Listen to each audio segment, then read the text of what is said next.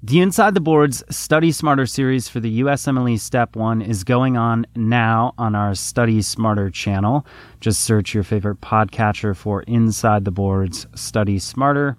And you will find useful question breakdowns, detailed question breakdowns on all of the main subjects that you will face on your USMLE Step 1 exam.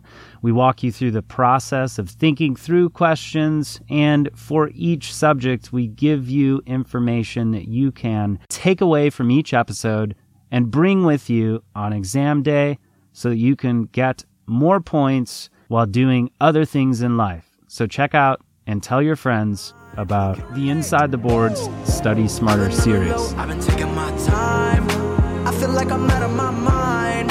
It feel like my life ain't mine. Welcome to the Inside the Boards podcast, the podcast dedicated to helping you learn to think like a question writer so you can study smarter, not harder, and succeed in medical school. And now here's your host, Patrick Beeman. Welcome to the Inside the Boards podcast. I am Patrick Beeman, your host, board-certified OBGYN, founder of ITB, and former director of undergraduate medical education at Online MedEd. And I'm a dad to 4 kids, ages 14 almost, down to 3 almost. They got birthdays in a couple months. At any rate, today's episode is part of our audio blog series, brought to you by Med School Tutors. This article is Dr. Jason Ryan's USMLE Step 1 tips. But before we get into that, here's an example from our all-audio QBank. You should go download our app so you can get even more learning on the go.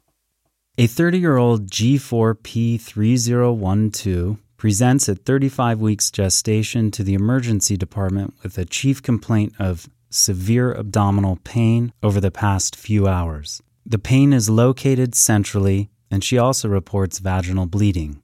Past medical history is significant for hypertension. Obstetric history is positive for a cesarean section due to non-reassuring fetal heart tones, but her current pregnancy has been uncomplicated thus far. Vital signs show a blood pressure of 170/99, but are otherwise normal.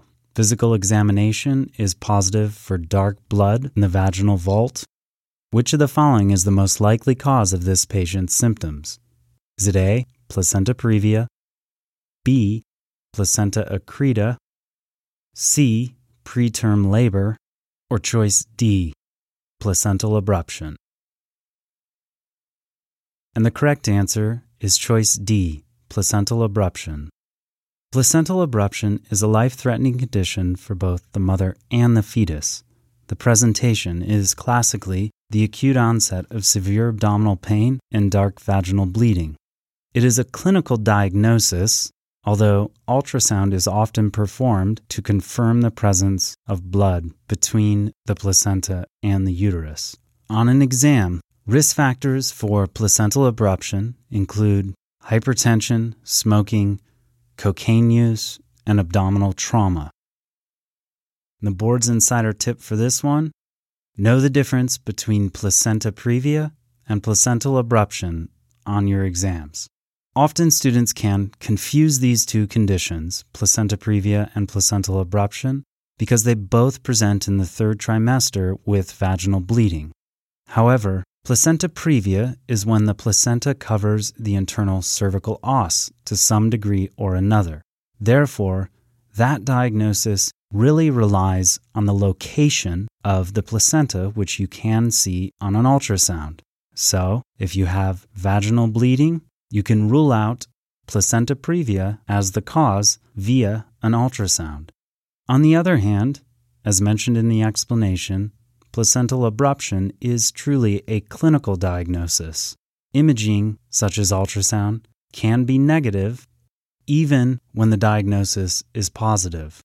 How do you keep it straight? Well, you often see tables in review books which differentiate these two.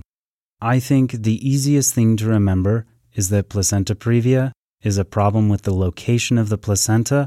How do you determine the location of things in the body? With imaging. But there are a few other findings that differentiate the condition. especially in an exam setting. Placental abruption, painful, dark bleeding. Placenta previa, painless, bright red bleeding. You diagnose abruption clinically with findings of fundal or uterine tenderness, acute onset bleeding, and abdominal pain. You diagnose previa with painless vaginal bleeding that is bright red in the absence of uterine or fundal tenderness. All right, and now let's get into today's article, Dr. Jason Ryan's USMLE Step 1 Tips. To reach my current position as a general cardiologist, I have taken 9 board exams. Step 1, Step 2, Step 3, internal medicine, twice because my initial boards and then the recertification, general cardiology, also twice, adult echocardiography, and nuclear cardiology. I have also been teaching medical students for over 10 years with several colleagues who write questions for the USMLE Step 1 exam. Through this experience, I've observed a number of themes about what works and does not work for board preparation. I share these with you now in the hopes they may help you better prepare for Step 1. First, there's no recipe for success in board preparation. Every year, tens of thousands of students prepare for the Step 1 exam. If studying from certain resources in a certain way guaranteed a 270, it would have been figured out long ago and everyone would be doing it. There simply is no guaranteed path to a top score. If one student gets a 260 and 10 students follow the same study plan exactly, not all 10 will get a similar score, at most just 1 or 2. When I was in medical school, none of the currently available resources except for first aid existed. Despite that, students achieve scores of 250 and above. I have seen current students use all available resources, Boards and Beyond, UWorld, Sketchy, Pathoma, Anki, and still wind up disappointed. This is a cliche, but it's not the resource that matters, it's how you use it. Because there is no recipe for success, you should never feel compelled to use any particular resource. Use only what works for you. It's fine to explore resources based on suggestions of other students, but don't feel compelled to use them. Since nothing guarantees success, skipping a resource doesn't guarantee failure. Some students feel they must use particular resources because, quote, everyone is using it. Don't do this. No resource holds secrets to answering questions. Choose what works for you. Next, while preparing for Step 1, avoid talking with your classmates about your progress. Many students want to know where they stand. Are others preparing the same way as me? How am I progressing compared with my class? But asking classmates about board prep will only stress you out. Few of us are completely honest about our struggles and weaknesses.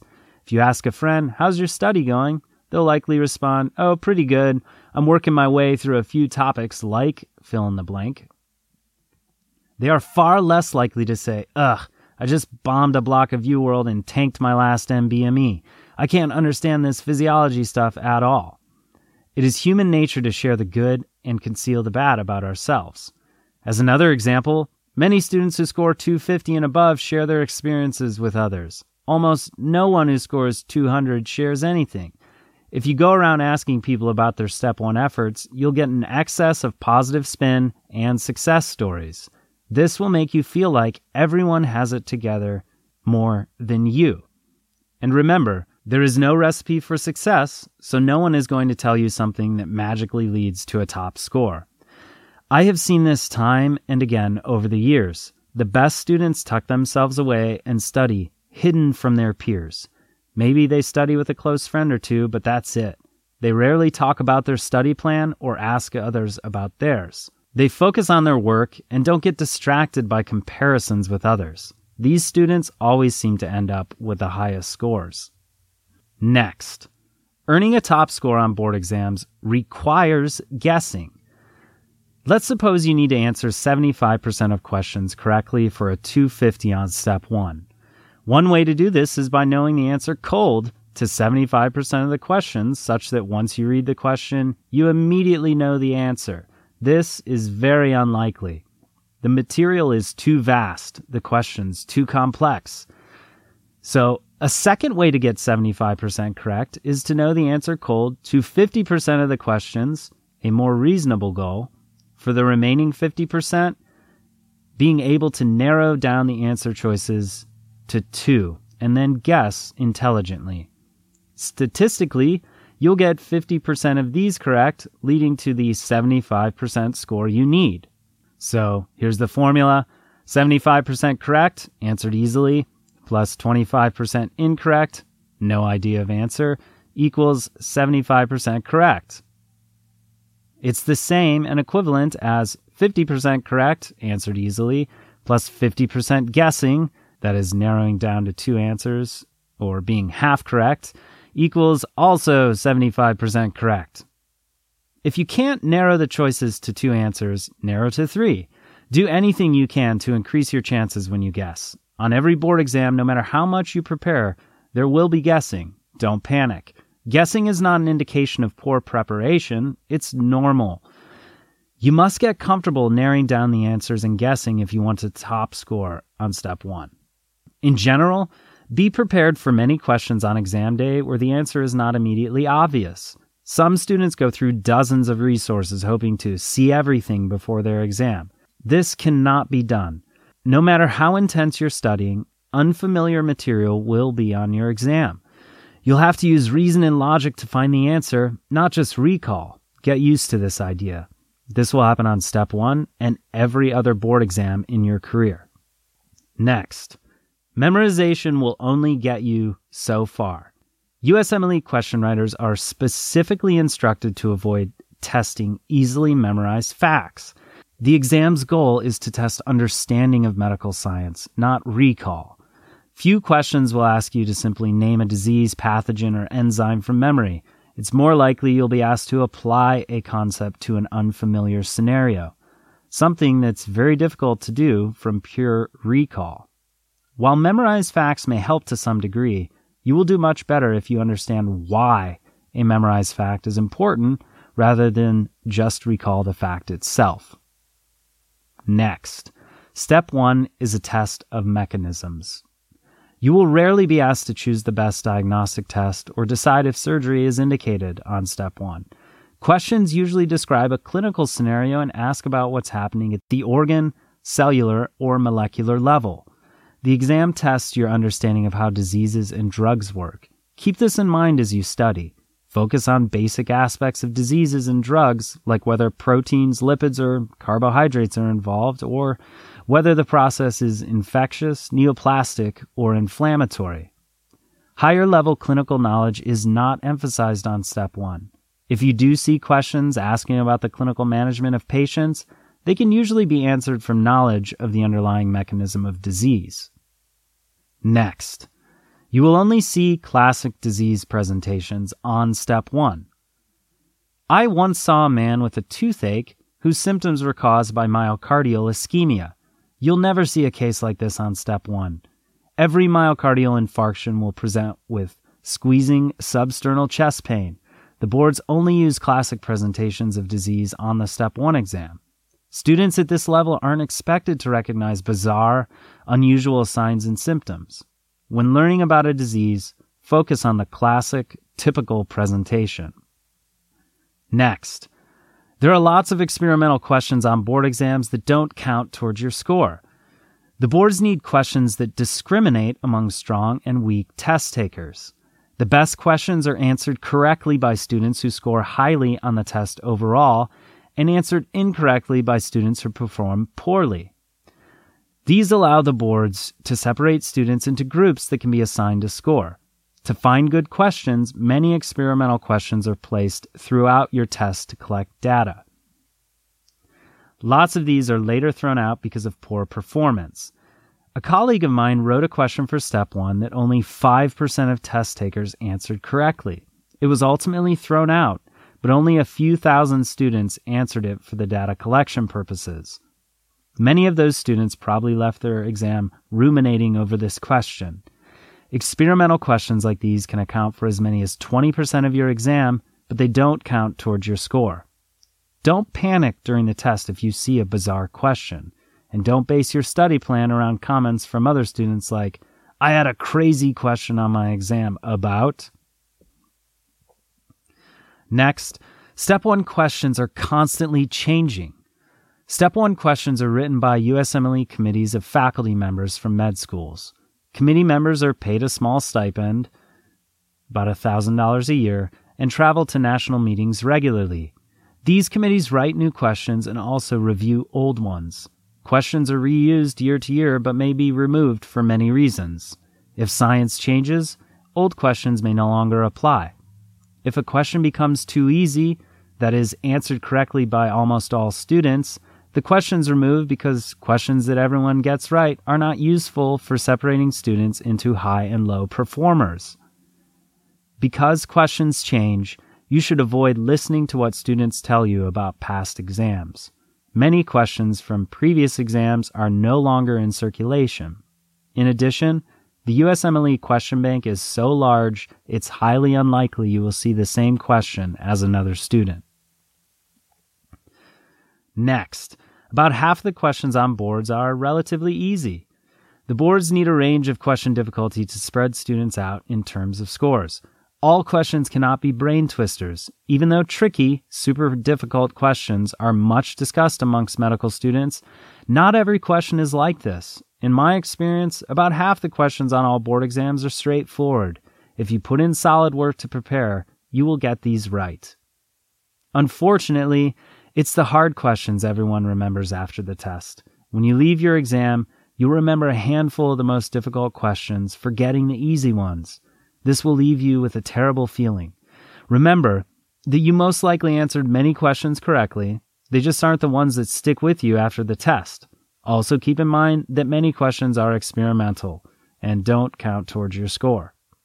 Next, more than 90% of what you study will not appear on your exam. You could pound pulmonary physiology into your brain only to see no questions about this on your test. With only a few hundred questions, the boards cannot even come close to covering every potential Step 1 topic. When you begin to study, do your best to understand everything, but as the test gets near, don't worry if one particular topic is giving you trouble. It likely won't appear on your exam. The weeks before the test are a golden time for memorizing and solidifying material. Don't get sidetracked by one difficult topic. Also, one test can look very different from another with so many topics to choose from, so don't build your study plan around someone saying, on my exam, I didn't have any questions about fill in the blank, biochem, pneumonia, EKGs, etc. That was their test. Yours may look different. Next, reading comprehension and vocabulary skills are important. Once, a student told me he believed he had found a practice question with 2 correct answers. The question was something like this: which of the following is an endogenous trigger for inflammation? The student thought bacterial lipopolysaccharides and cytokines were both correct answer choices. The student's error was missing the word endogenous, meaning from within the body. Maybe he didn't know what the word meant. Maybe he skimmed past the word as he read. Another student showed me a question where she thought the word attenuate meant the same thing as accentuate, when in fact these words are opposites.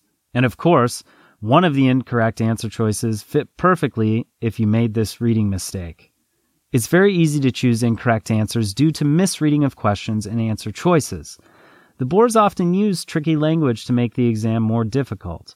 Many students focus on high-yield facts and underappreciate how important language skills are. After the exam, students often tell me they knew the answer to certain questions but couldn't find the answer among the choices. These are often issues related to tricky wording of the question stem or answer choices. One way to avoid language errors is to read questions carefully. Another way is to develop solid reading and vocabulary skills you can't obtain by drilling flashcards or watching videos. Many students neglect textbooks now that video learning is so widely available, but there are good reasons not to ignore textbooks altogether. You may dislike struggling through a dense chapter of Robbins, but this is similar to what the boards will ask of you. Textbook authors use scientific words and sophisticated vocabulary just like you will see on your exam. Although review resources contain many high-yield facts, they simplify the language. The best students I have advised over the years have been avid readers of textbooks in addition to the usual board prep materials. Next, the boards love questions about data interpretation. You may know that insulin causes serum glucose levels to fall. Can you picture this on a graph? If you were shown a data table with glucose concentration in one column and insulin in another, could you recognize the relationship? As you study, try to avoid learning relationships only as laws like insulin lowers glucose. Remember that these relationships were established from experimental data. Try to picture what those data would look like in a table or on a graph. It's very likely this is how it will be shown to you on your exam. This is another good reason to spend some time reading textbooks alongside board prep materials. These often show primary data, especially if those data are famous for establishing principles of medical science. Within textbooks, you will see tables, graphs, and pathology images, many of them similar to those you will see on your exam. Next, the boards are using more and more clinical images. Increasingly, students are seeing X-rays, CT scans, and MRIs on step 1. These often strike fear amongst medical students who find images challenging, which is basically every student. What student says, "Hey, look, a sagittal MRI on the mediastinum. These are easy." Here's the trick to these questions. USMLE question writers know that medical students are not radiologists. Images on the exam will be classic, easily identifiable examples of common pathology. What's more, you can often answer the question without the image. Read the question carefully, focusing on patient demographics, symptoms, and signs. Then, think of the big picture regarding the image. Is it of the brain, the chest, the extremities? With this information, you can probably pick the right answer or at least narrow down to a couple of choices. Whatever you do, don't panic and think, "Oh my God, I've never seen a coronal MRI of the abdomen. I'm doomed." If you do this, you will miss clues in the question that often lead easily to the right answer. Next, step 1 is not your destiny. Many poor test takers have become outstanding, highly successful physicians, and students with weak scores can still get into competitive residencies through research or other avenues. Furthermore, after step 1 comes step 2 and step 3, and then internship, residency, fellowship, all that stuff. The opportunities to compete in medicine never end. This can be very hard on those who feel compelled to be the best. Physician burnout is a major problem. One of the reasons for this is the pressure we put on ourselves to always be the best. Lower the stakes. Shoot for the best score you can get, but find a way to be happy with whatever happens. Taking away the pressure will make your studying more effective, and finding happiness that does not require validation from tests or awards will lead to a more fulfilling career. All of these views are solely my own. I hope you find them helpful, but if they do not ring true, please ignore them. Ultimately, board preparation is a personal journey of expanding our minds to understand the beautiful complexity of the human body. May you find a path that leads to success and happiness. Man, that was a good one from Dr. Jason Ryan. I'll have to have him on the show. That's all we've got for today. Go check out our Study Smarter series and our companion podcast, Physiology by Physio. Go download our app and sign up for our Listen, Learn, Live contest so you can win the cost of your USMLE or COMLEX registration, thanks to Physician Loans. May is Mental Health Awareness Month, so we are keeping with our use of the Logic song 1-800-273-8255 because that is the number to the National Suicide Prevention Lifeline. So thanks to Chris Zaru and Logic for letting us use this track off Logic's 2017 album, Everybody. If you or someone you know is experiencing difficulties with staying mentally healthy, mentally well, just know that there is help out there. You don't have to go it alone, and you don't have to be ashamed of asking for help. That's all for today. Thanks for listening.